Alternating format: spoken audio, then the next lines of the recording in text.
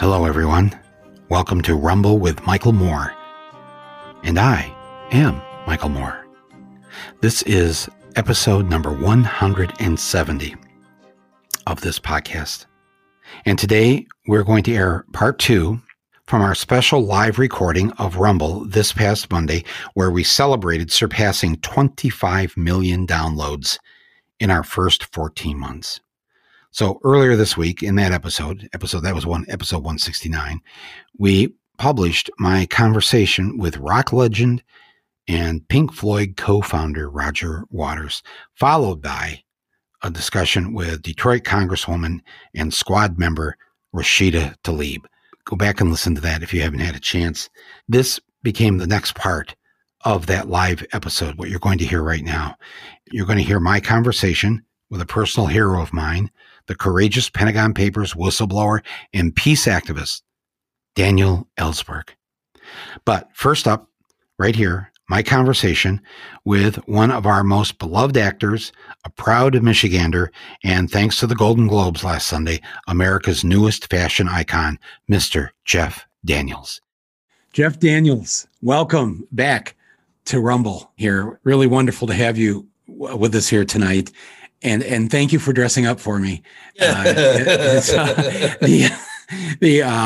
those that are wondering why we're laughing about that, in case you didn't watch the Golden Globes or didn't see Jeff's name trending all over social media for the last 24 hours, it was because Jeff had decided that he was nominated for Best Actor in a limited series for the Comey role. And he played James Comey in that wonderful Showtime limited series and was nominated along with Bryan Cranston and Mark Ruffalo and others. Yep, great people. Wonderful group to be with. And they put up the 5 nominees on the screen from home.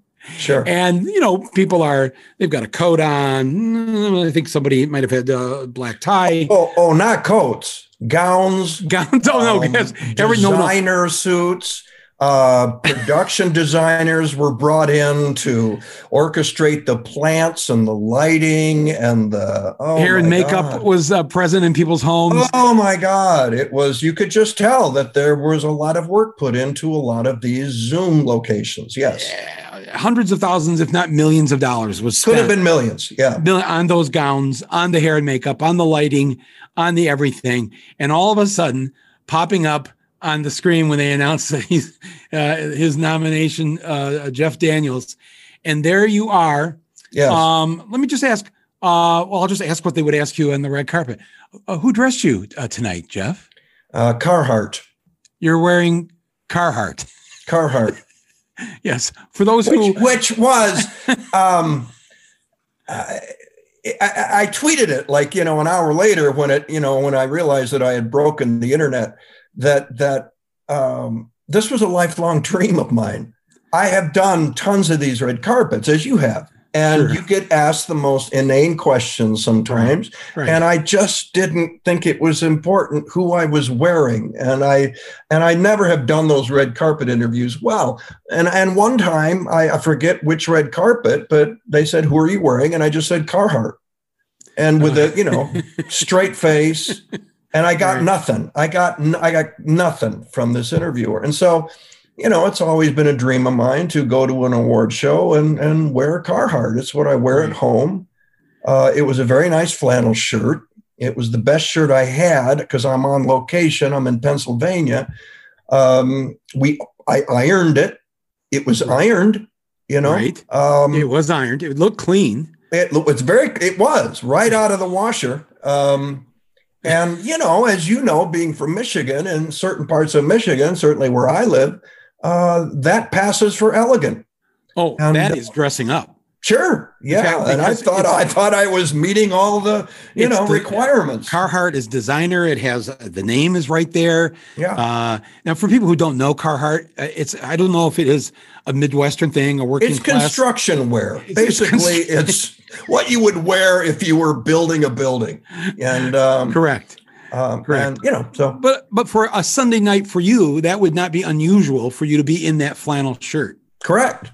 On a Sunday night. Yeah. On any given Sunday night. Sure. which is when this awards event Right. occurred. And so the two kind of, worked out great. So the only thing I thought later that would have made it funnier is if when they cut to in the leading actress category, which Jodie Foster won, and they went to her there at her home. She's in her pajamas with her wife. Loved it. Yes. And I thought, wow, right now, if I were like directing the show, I would have Jeff walk in with a bowl of popcorn and serve them their latest batch of popcorn. But Jeff, okay, see, now this is what happens. This is the world we live in now is so focused on something like this. And we only have a few minutes here on this particular live episode. And I've already used up 5 minutes.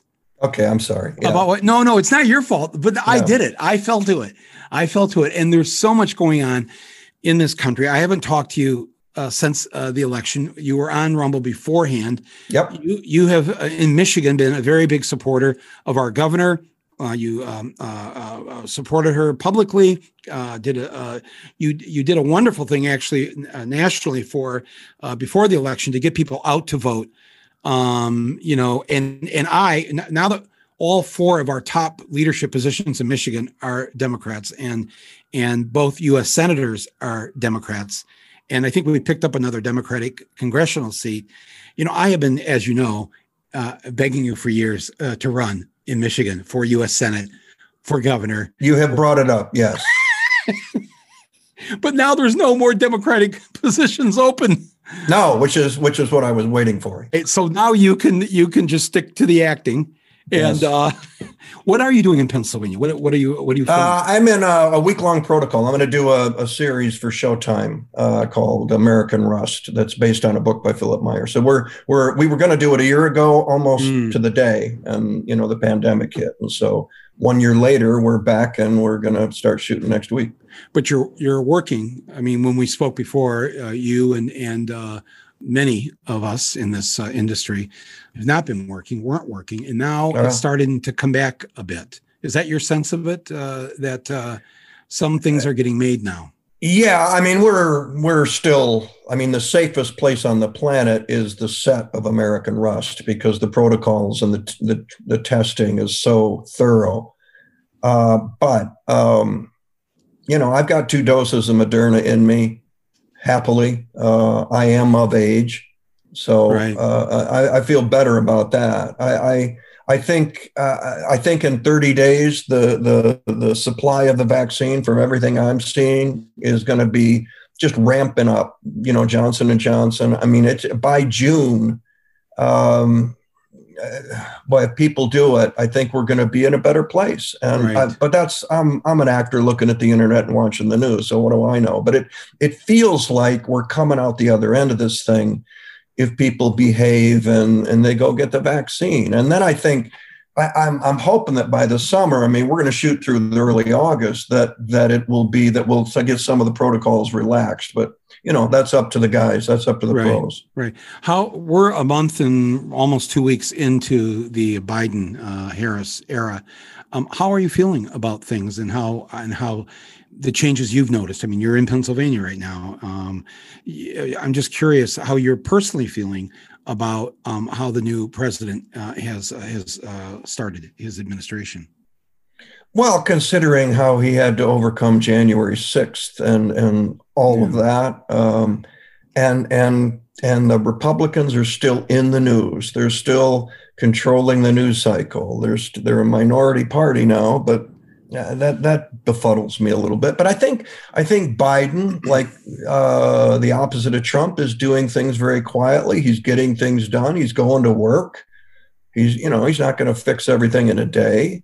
And there's forward progress. I keep watching the Republicans. I keep watching this show between Liz Cheney and Kevin McCarthy and CPAC and all of those Republicans like that you and I know back in Michigan that are where are you? Where are you sitting? Or are you just going to go default and press the Trump button because you can get your tax cuts? I got to watch those people to see if they break from the people at CPAC. Is there going to be a break in the Republican Party?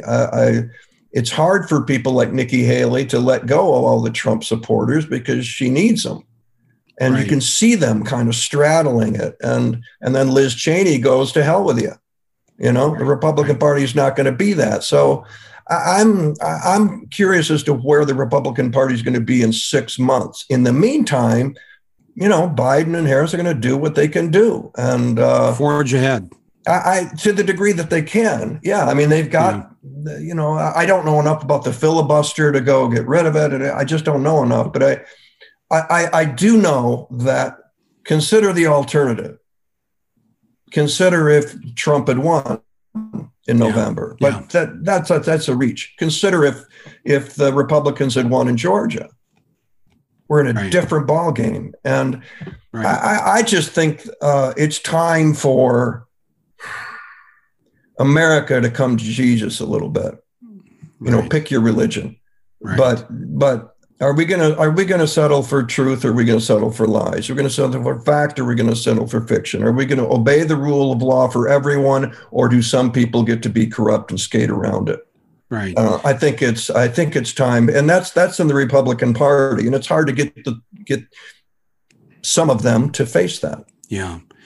And there were 74 million that voted for Trump. There are 74 million people out there. That's right. There's a lot of people. And to think that this is just going to go away, systemic racism has been with us for 400 years, ever since the first slave got off the ship in Virginia. And it came over with them on the Mayflower, for God's sake. And that's baked into the cake. And there are people that are going to hang on to that. And that's what worries me.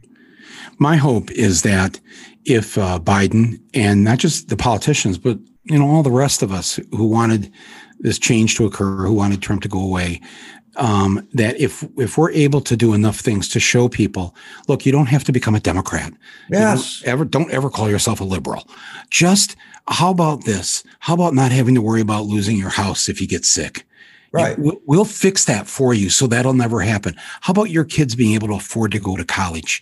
We'll do that, and we'll do it for you too, not just for our kids, but your kids too. Maybe if we do enough of that, if somebody making $7.25 an hour in those, unlike Michigan and some states, we've already raised the minimum wage, but I think there's 29 states that have done that, but the others haven't.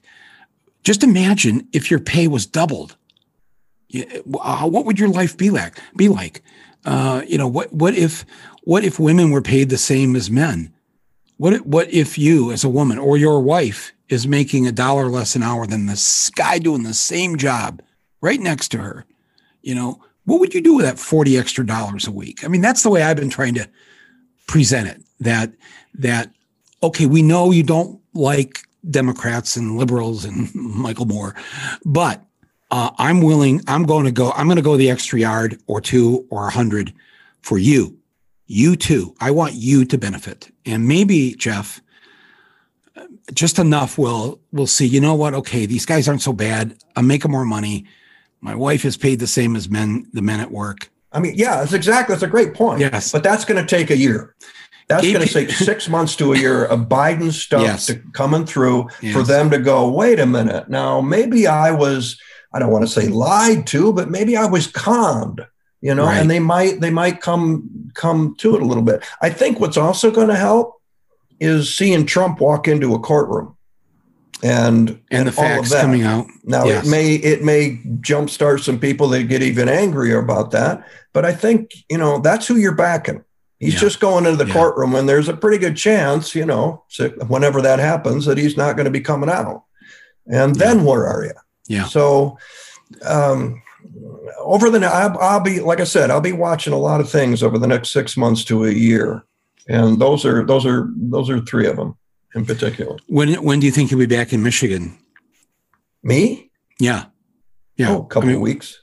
Oh, okay. You're just in Pennsylvania just for this. Yeah, I'm like in Pittsburgh. I'm back and forth. Yeah, I'll be back. It's a great gig. I mean, if I have 4 days off, I'm like, oh my God, I can drive home.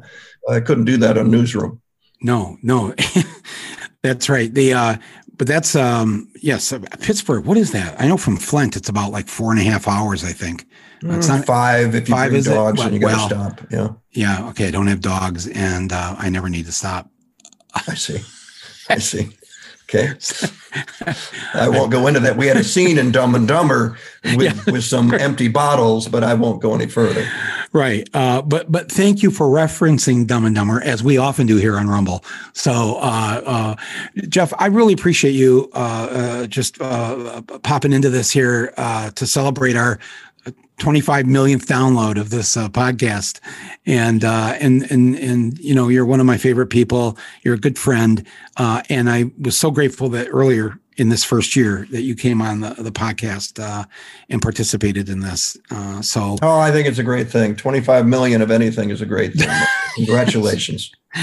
Yes. Well, thank you. And keep doing the great work that you do, and keep caring about this wonderful country as I have seen you do over many, many years. So I appreciate that. I appreciate it. Thank you. All right, my friend. Thank you. And ladies and gentlemen, Jeff Daniels.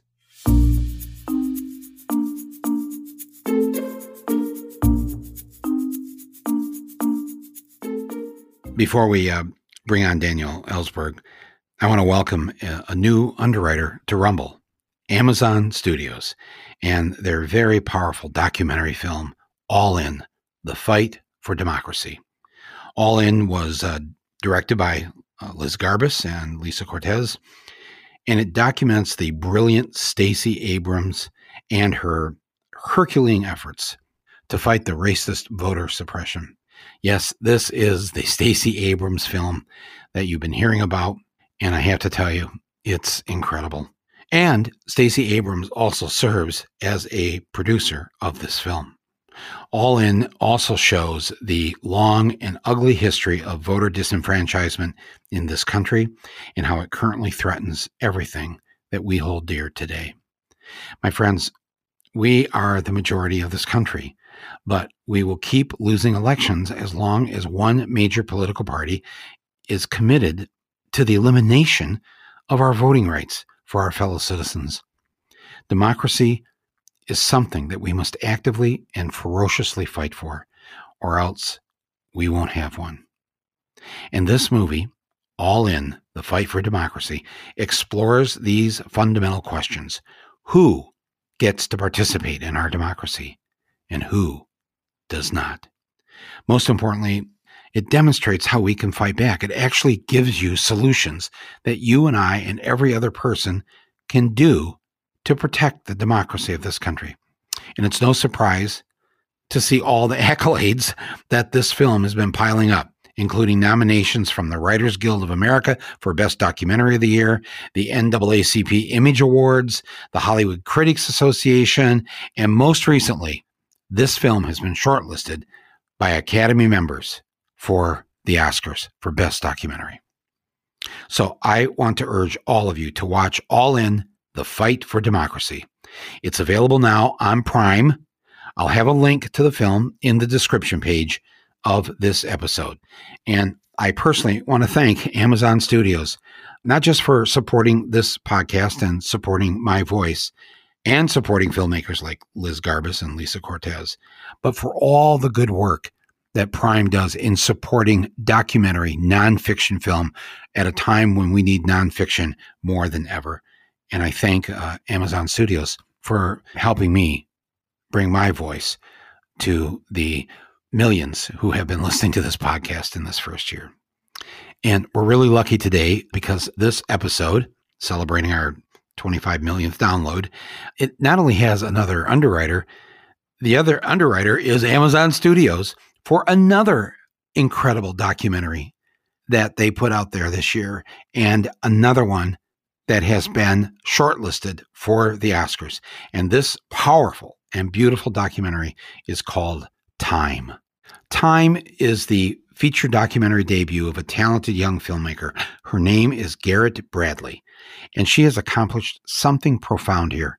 She has made both a beautiful love story, but also a powerful and devastating film about America's cruel and racist prison industrial complex. The film tells the story of a woman named Fox Rich, who has spent the last 2 decades of her life campaigning for the release of her husband, Rob G. Rich. He's serving a 60-year sentence for a robbery they both committed in the early 90s in a moment of desperation. Bradley paints a mesmerizing portrait of the resilience and radical love necessary to prevail over the endless separations caused by this country's mass incarceration epidemic. So let me mention just a few of the places that have already given this film awards for either Best Documentary, Best Director, etc. The Gotham Awards of New York City, the Doc NYC Film Festival, the Sundance Film Festival, the International Documentary Association Documentary Awards, the New York Film Critics Circle, the Los Angeles Film Critics Circle, the National Society of Film Critics, the Full Frame Documentary Film Festival, and the Zurich Film Festival. And as I said, it's now just been recently shortlisted for the Academy Awards. So do yourself a favor. Watch this movie. It's called Time. Watch it this weekend on Prime. I'll have a link to the film right here on the description page of this episode. And again, I want to thank Amazon Studios for supporting me and this podcast, my voice, and supporting the work of talented filmmakers like Garrett Bradley and her excellent film, Time.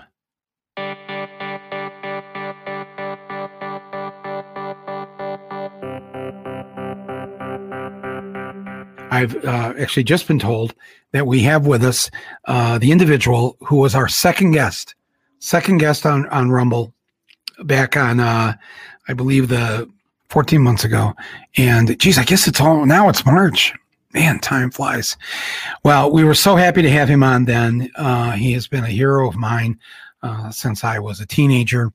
He worked inside the government and he had served in Vietnam, and he saw the lie firsthand and couldn't live with it and had to tell the American people and had to get the evidence that he knew that the United States government had compiled over the years in terms of as they built the lie about how we had to go and win in Vietnam for our security, which was all a fraud. And a lot of us at that time knew it was, but we didn't have the goods until he went and got the goods and made sure that it appeared in many newspapers around the country, most notably the New York Times and the Washington Post. But he was with us at the beginning of Rumble some 14 months ago, and he is with us here tonight. Please, all of you watching, give a warm virtual welcome to the great Daniel Ellsberg. Daniel. Introduction. Michael, I was your second guest. I have to ask, who was the first? Nobody. I was. You actually were the first. You were on the second episode. But the first episode was just me explaining to people what Rumble was going to be. Yeah. Just a little kind of brief introduction. And then the first person we put on was you. Wow, you were the first voice. And then the next day, Congress was going to vote on impeaching Donald Trump, the first impeachment. And we just said, God, we should just get on the train right now. And we went down to DC like on no notice, got on an early morning train and we got into the gallery, into the balcony, and we sat there and watched the final debate and the vote. And we had our recording equipment with us, and they wouldn't let us use it there, because the floor of our Congress is sacred. Oh. Back in remember those days? And so we recorded the podcast on that last Amtrak out of DC that has so many people, so many government officials coming to New York at night. I've ridden that train for many years. I have sat across from the FBI director. I sat across from Colin Powell all through the years. And on this night, it was impeachment night. But the night before, it was you. And and I'll tell you, and it was just, I've we don't see each other a lot, you and I, but I've known you over many years, many movements, many protests. You have been this force for good. You've been a guiding star to all of us. You took risks that, what you did is what they're hoping to put certain people in jail for who told us the truth about the Iraq War, who took documents and gave them to the New York Times and the Washington Post. You're right. And yet, yeah. And yet, look at the threat that Ed is facing, and others. Even no matter how you feel about Julian Assange, I mean, certainly nobody was angry at him for telling us the truth and getting those documents. However, WikiLeaks got them. We finally learned what Bush and Cheney and Rumsfeld were up to, and history now will record the illegality and the immorality of that invasion of Iraq, and we wouldn't have had that had it not been for WikiLeaks and Assange. And I know I say that, and then a lot of people are, oh yeah, look what he did to Hillary or whatever, and that story is yet to be told. And someday, the piece of it I know, I will tell that story.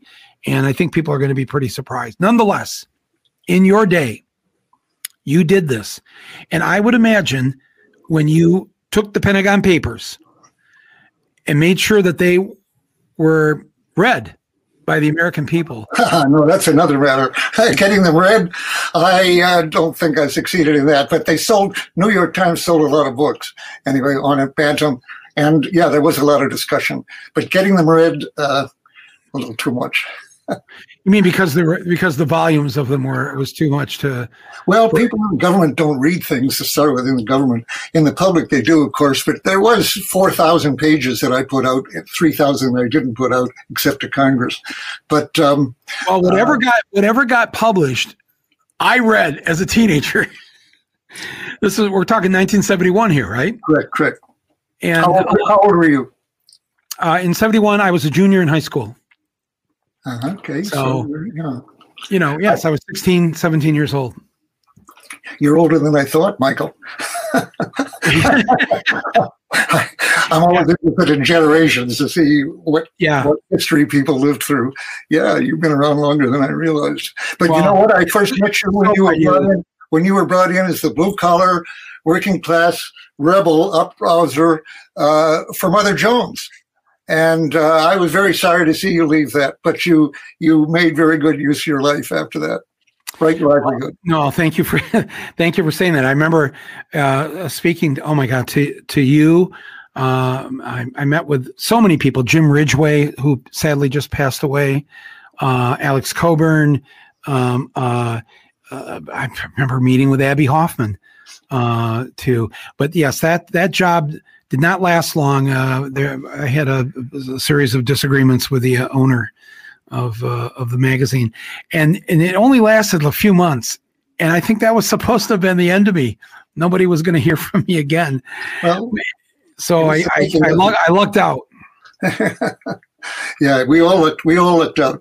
I'll never forget your Oscar speech when you talked about, to a vast audience here, that we had gone down a rabbit hole. Wasn't that your line? And we had a fictitious president at that time. Boy, you didn't know what fictitious was yet at that point. I could barely pronounce it. George W. Bush. George W. Bush was elected with fictitious election results. Yes, that's what I said on the stage. And I think I've pointed out. I got booed off. I used to think of it for years. I talked about trying to tell people what our problem was as I newly saw it, that we had to understand this is a country that almost elected George W. Bush, twice. And now, of course, Trump just the other day announced that he's going for a third win. Listen, if 20,000 or so, I've heard, maybe it's 50,000, votes had gone differently in the swing states, we would be talking tonight with Trump actually in the White House. That's correct. And imagine what our conversation would have to be at that point. I really admired. I loved hearing your previous guest. Not only what he was saying was so optimistic, but his spirit and energy, and yours too.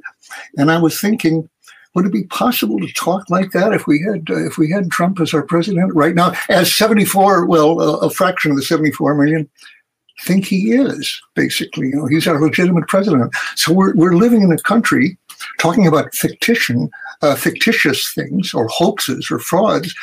We're living in a country with a mass delusion in front of us that we can really perceive. Would we have thought, is it possible for 50 million people to be that crazy, that divorced from reality? 74 million voted for Trump. 74 million. Yeah, I think of it that in a way, if they watch Fox News, which Patricia and I do from time to time, I say, look, we got to look at Fox. As your previous, you can't just look at MSNBC all the time. Right. Or you last usually about 3 minutes, but it's enough when we turn the channel to Fox. But it's enough to realize if this is your main source of news, and you're listening to your president and his tweets, and you elected him, you voted for him, why wouldn't you believe that he was elected and that Biden is not really our legitimate president and so forth? How could you believe differently? It's their universe that they live in. They didn't just make this one all up. That lets them a little bit off the hook. But it raises a question that I haven't seen raised too much about the January 6th insurrection, whatever it was, which is, if you truly believe that these senators inside are about to certify somebody who actually was not the legitimate president, who had been deprived, what should you do?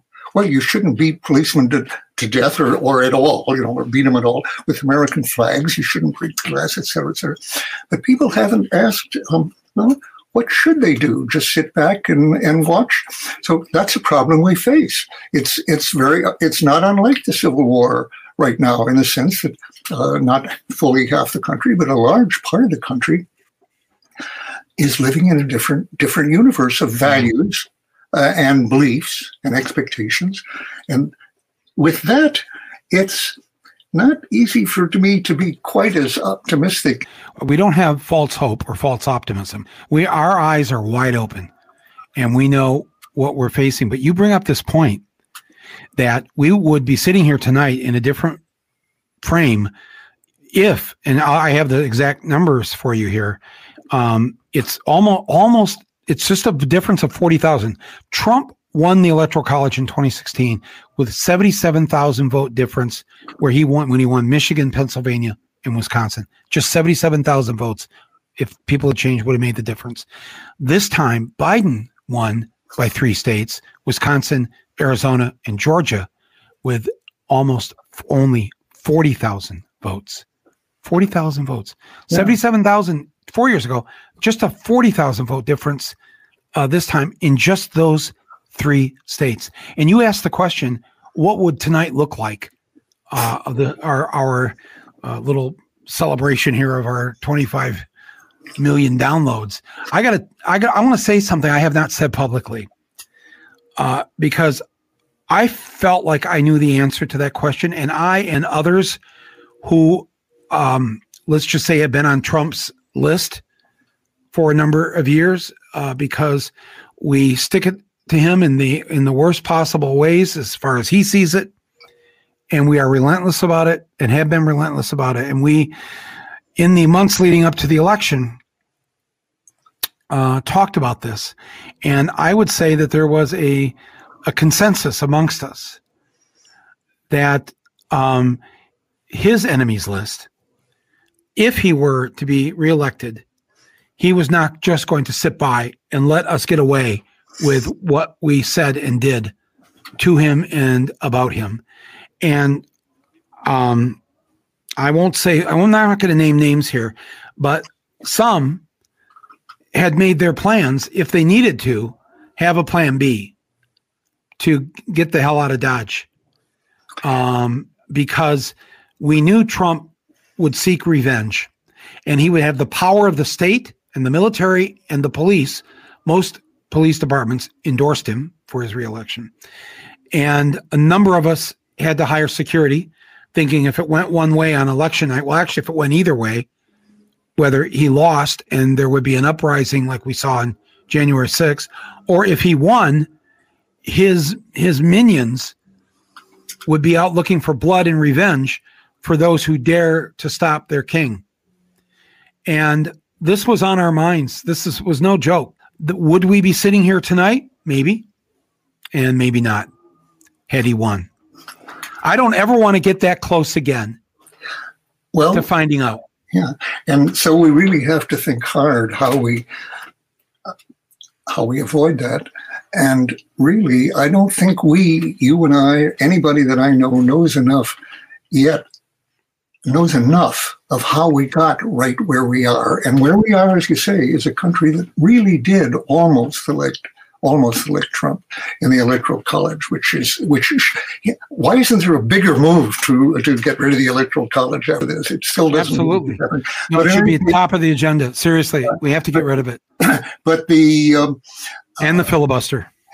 When you were mentioning earlier here that you were on the last Amtrak out of Washington at a certain point. Well, that Amtrak out of Washington, out of D.C., would have had a lot of people we know, friends of ours, I guess, on that, and going further than Philadelphia or Boston. But you say, what would it be like? Well, let me go to what I think is the number one thing.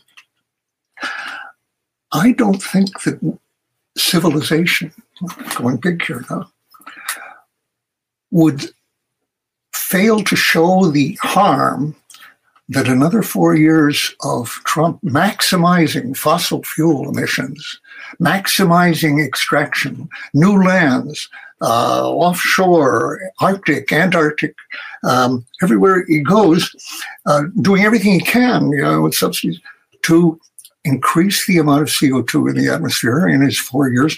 Well, we've got a window here, as Greta Thunberg has been saying for a couple of years now, pointing out simply, that in theory, it's 2030. We should be reducing those emissions by 50%. And according to the specialists in the UN, the experts, and be out of it by 2050. Now, is that going to happen? No, I really don't think that's going to happen, which means that we're in, not for the ultimate catastrophe, but we're in for catastrophic change, I would say, baked in right now. But with Trump for 4 years more, and possibly somebody asking him, as I say, the world climate would show the scars of that forever, as far as humans are concerned, thousands of years.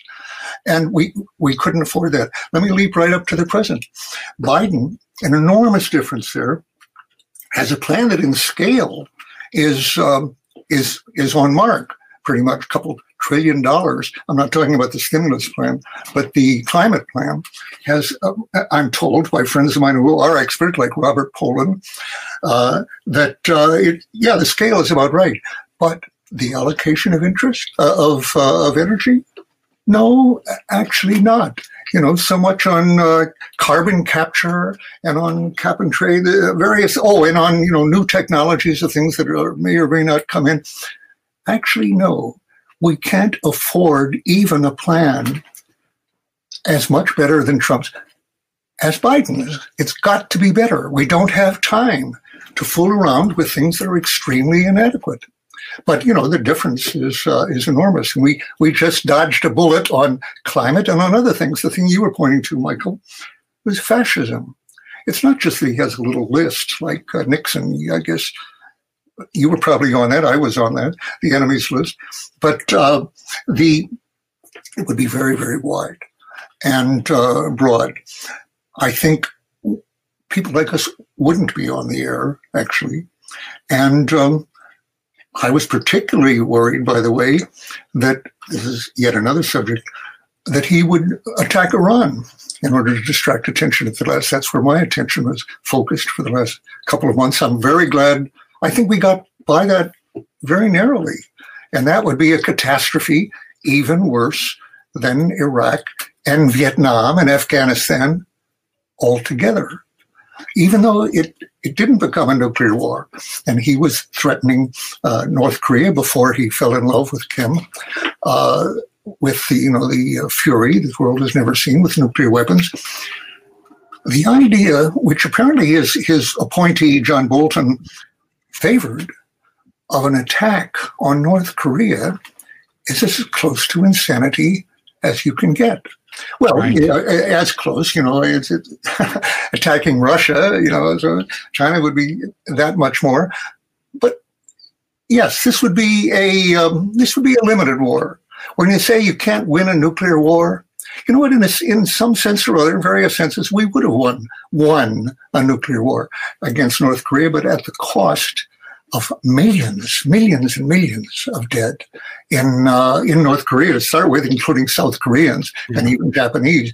But in this country, all that Kim or now has to do is have a boat with a nuclear device in it offshore Los Angeles and San Francisco and a couple ports in the East Coast. No big problem for him. And again, you're talking about millions of deaths. So we dodged a lot of yes, we dodged a lot of bullets. I agree with you though. I'm not so sure we dodged the environmental bullet.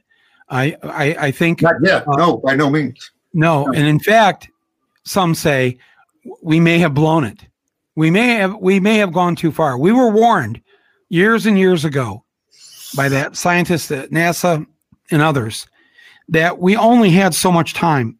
Yeah. And they kept talking about, oh, let's have these accords and we'll have till 2050. And I'm like, are you crazy? But this is another whole episode that we did this year on our environmental movement has gotten into bed with corporations and Wall Street and won't denounce capitalism in the sense that how so many of these decisions are being made for profit and for greed. And Greta comes along and gets right in every adult's face with it, which I'm so grateful for her, standing up to the adults and saying, look at the world you're leaving me and my generation. And it's disheartening. It doesn't mean we can't give up, but someday I'd love to talk to you about this because I think we either need some kind of new leadership or a new direction or whatever, because of all the movements of the 50, 60 years where you've been involved, we have made progress when it comes to stopping wars. We've made progress when it comes to women's rights and to race. And we're not anywhere near where we need to be. Don't get me wrong on any of this. But there have been steps. There have been steps forward. Other than at the very beginning with Earth Day, we got the EPA, we got the Clean Water Act and the Clean Air Act. Man, there has been hardly anything since then. And if anything, reversal, going backwards. Look, I'm very happy to have met a hero of mine, Greta Thunberg, in Sweden, actually. I stood with Patricia and I stood with her in front of the parliament there on a very snowy day with about 60 people. Within months, she had several million people, not 60. School mostly kids, mostly young people. Yeah. Mostly young people. Yeah. I mean, really young, grade school, high school. Yeah. And then within a year, she had about 15 million people around the world. So on the one hand, you could say, wow, this is very inspiring, as it is. This shows what you can do, what one person can do getting it started, and then a lot of other people. But her other quality is to be extremely candid and forthright, as she was in front of all these grown-up people at Davos and the UN and elsewhere in parliaments. She doesn't hold back, and she says, the measure of what's happening here is not how many people we have yet in the streets, but the fact that emissions are going up. They are not going down. That is the measure. And she would be the first to say, I'm sure, the first to say right now, it hasn't done it. It hasn't helped. It is going up. This is not happening. And as you were saying, the Biden plan, of course, is enormously different. It is a plan in the right direction, but if it's far from adequate, that's not good. Is that oil going to actually stay in the ground that Exxon owns and that Chevron owns and that Aramco owns? Is it really going to stay in the ground and they don't make any profit out of it? They write it off as sunk costs and so forth. I'll tell you, I think, as I see probabilities, if I were going to, I don't see it. I don't think that's going to happen. And that means total catastrophe ahead of us for not just for our grandchildren. It's for us and our children, not for me, probably, but even my own children who are not young. And I think what I find myself doing is acting as if it were still possible to do this. And that has worked out in the past. It looks to me impossible, but then impossible things have happened in the past. You know, it turns out you're old enough, Michael, I remember now, to remember what a miracle it was, a secular miracle for the Berlin Wall to come down. And by a miracle, I mean, that wasn't looked at, let's say in 83 or 84, that wasn't looked at as unlikely or even very unlikely. It was impossible. It was unthinkable that the Berlin Wall would come down in 1989. There's no chance of that. Mandela coming to power without a violent revolution in South Africa, not possible. So these things can happen, usually in very unexpected ways, and it keeps us going. But I think two things, I can't bring myself to be inspiring in the form of saying, we can do it. You know, it'll happen if we just turn our minds to it. I'm afraid that's not the way it is. That's not the way life is. And all I can say is, unlikely as it seems to happen, to work, everything is at stake. And yes, it is worth your life's work. It's worth any risk or cost you might take to try to keep it going. So you do have this optimism in you. How old are you now, Dan? If you call that optimism. Well, how old are you now? I'm 89. Actually, I'll be 90 on April 7th. Okay, so you're still young. You're still in your 80s. But seriously, but it's so heartening, though, to hear you say that you still believe it's worth the fight, that we shouldn't give up. Yep. And we need to hear that because we have lived and gone through now another dark time. And we are cooped up in our homes by and large by this deadly virus that was ignored, and we were lied to about it, and we're so far behind on trying to contain it now. So I mean, I can't thank you enough for what you've done, your life's work, what you said here tonight on this occasion for our podcast. Can I tell you the dark side? the bad news. Leave us on a good bad news note. Well, we haven't talked about nuclear weapons and nuclear war and the possibility not of warming, which is on the way, warming, but the cold, the nuclear winter that would come if the stockpile that Obama paid for and Trump increased and Biden has shown no inclinations to reduce. Whatever, the DoD budget as a whole, but specifically the intercontinental ballistic missiles that should not have existed for the last half century, if ever. Right.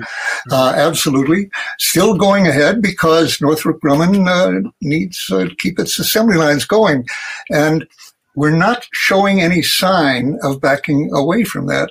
So with that, and the racism that has been exposed, and to me, at 90, I think Charlottesville, just 4 years ago, started me investigating what's going on here in a way that made what happened just now in the election, with 74 million people, a little less surprising, as a fault in this country. So it comes down to my attitude toward this country and what the obstacles are in the country.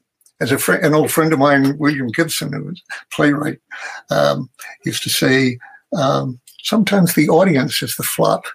And the audience is part of the problem here. The public here is part of the problem. And we've got to see that. So with the things I've learned from all these years, I think of two things. One is I had a favorite book when I was a kid. Maybe you read it, Scaramouche by Raphael Sabatini. And I always remember the first line about Scaramouche. He was born with a gift of laughter and a sense that the world was mad. And, each year that goes by, we're looking right now, at our commander of Strategic Command, Charles Richard, an admiral, talking about this year under Biden. We must be prepared to fight a nuclear war with Russia and China. I say, fight a nuclear war, right? In other words, we must be prepared for omnicide, for killing nearly everyone. Not unless we have to, but only if we have to. We have to prepare for that, which we have been doing for 60 years, and we're still at it. So I was I don't know. Mike Tyson. You remember, you know him. In fact, you just fought a demonstration fight, right? And he was the youngest heavyweight champion. Very long time heavyweight champion. He has the hardest punch of anybody, practically one of the hardest. Very hard childhood. And he was in prison twice. So once for rape and for other things. And he always regretted publicly that he hadn't killed anyone in the ring. That way he was envious of somebody who had. And so Cus D'Amato, his manager, who had actually adopted him as a guardian, legal guardian, had a very hard childhood. And Cus D'Amato said of him, Mike Tyson has his good points and his bad points. It's his bad points that aren't so good. And I've had, that's the way I think, I'm sorry to say, of my country and of the human species right now, the human species. We have our good points and our bad points aren't so good. And that's where we are. And keep at it. We're on the Titanic, heading into Icefield, a dark night, full speed ahead. And on climate, we may have hit the iceberg, but we don't know. And we just have to, the Titanic could have stopped as other ships did. The Titanic could have changed course. But as you mentioned, for profit, they wanted to set a speed record, which they hadn't even advertised. But they wanted to surprise people with the fastest thing. So they couldn't afford to go south or stop when they got the warning that there was ice ahead. Right. Full speed ahead in the dark. Well, that's where we're going. So it's our job to turn this ship around. Right. I believe that, and that's what we're going to do. And I know it won't be easy. And I'm glad you're still here with us to help us turn that ship around. So thank you. Thank you, Daniel. Thank you, Michael. No, I'm deeply honored that you came on tonight. They had just texted me here 20 minutes ago and said you were waiting to come on, and it was like, oh, wow. Daniel, thank you. And please stay in touch with us and come back on Rumble. You showed us the rabbit hole we're in, and you're our guide out of it, Michael. Thank you. No pressure. Thank you. Thank you so much, Daniel Ellsberg.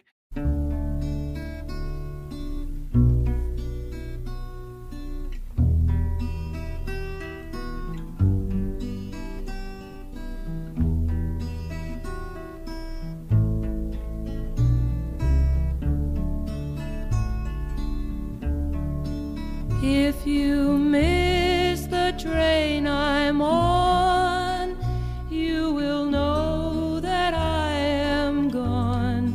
You can hear the whistle blow 100 miles. Well, that's it for Rumble today. Wonderful episode. Two great guests, Daniel Ellsberg and Jeff Daniels. My appreciation to both of them for what they've done and for joining us on hitting this benchmark of 25 million downloads of this podcast. Absolutely incredible. Thanks to all of you who've been listening for these last 14 months. And I just want to say, just thinking about what he said earlier, Daniel Ellsberg, he was right. It is our job to turn this ship around. We've got a lot in front of us here. You know, we got good news this week that every adult will be vaccinated by the end of May. I mean, I don't know how you felt when you heard that the other day. That was, was it Tuesday? It was just, it was such a high. And then that night, the governor of Texas announces that he's getting rid of the mask mandate. You don't have to wear a mask anymore, and got rid of the social distancing mandates. Crowds can gather 100% as large as possible. Doesn't matter. And it was, oh my God, did you feel the way I felt? Just like so high earlier in the day, hearing that everybody's going to get vaccinated by the end of May, which is just a little over than 2 months from now. And then Texas and then like 15, 16 states joined him right away, joined Governor Abbott in getting rid of their mask mandate and their social distancing mandates. So now there's 17 states that are wanting to pretend somehow either that, yes, as they said for how many months, that COVID-19 was a hoax, or suddenly the pandemic is over and everybody can go back to the way we were doing things. And this will undo all the good work that the vaccinations are doing. So I don't know what to do. I don't know what to do about Texas and Mississippi and Florida, Iowa. There's 17 of them. You know, on one hand, you just want to say, well, okay, you know, you don't want to abide by the same rules the rest of us are abiding by in order to save lives. Then, you know, right now we're still short of this vaccine here, right? This week, next week. You know, you don't think you don't think your people need it, Governor Abbott? Okay, then we're going to use it in places where people do need it and do believe that this is real and it's not a hoax. Yeah, you wouldn't like that, would you? No. And frankly, the argument actually can be made the opposite of that, is that we need to figure out a way to vaccinate every single person in Texas and Mississippi and Alabama and Montana, Idaho. If we could do that, I don't know how you would do that, but it's like, because the individuals in those states who are refusing to cooperate and won't wear a mask, well, wouldn't we feel better if they were vaccinated? At least that, you know, I don't know how you make these leaps over these hurdles of stupidity. It's not really just stupidity though, is it? It's a political statement on their part. It's a weird political statement when you think about it, that they know that their time is up of ruling over everybody else. So you'd think they'd want to make sure they live a little longer. Why they would make decisions that may bring about the end of their lives. Over 500 million dead. You know, I've seen a number of things in my lifetime, starting from the month I was born. The first polio vaccinations in Pittsburgh, Dr. Jonas Salk.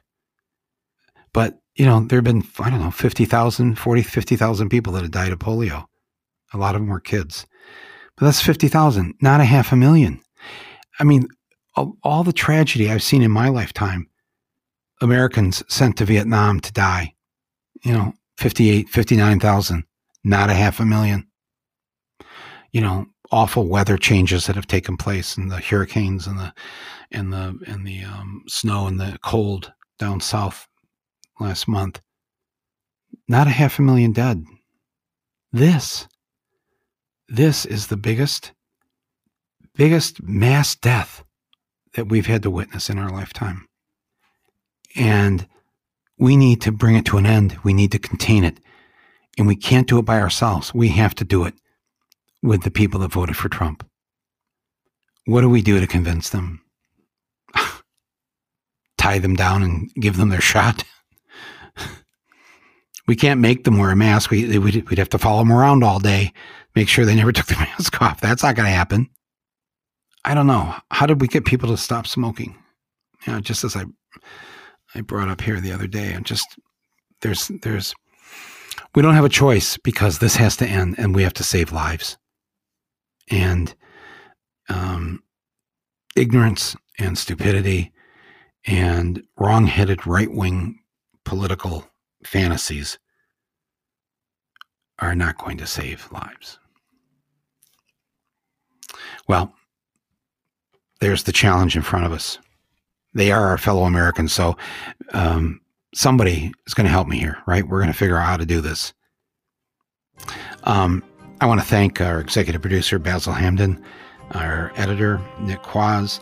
Donald Bornstein helped us with some of the engineering and the editing here tonight. And I want to thank our control room engineer, Nick Palm, for the great job that he did on this special episode of Rumble. Thanks everybody for listening. We'll see you in a few days. We've got another piece of this 25 million celebration coming up here, I think sometime next week. So tune in for that. In the meantime, please take care of yourself. Be safe, be well, and we'll talk soon. This is Rumble, and I am Michael Moore.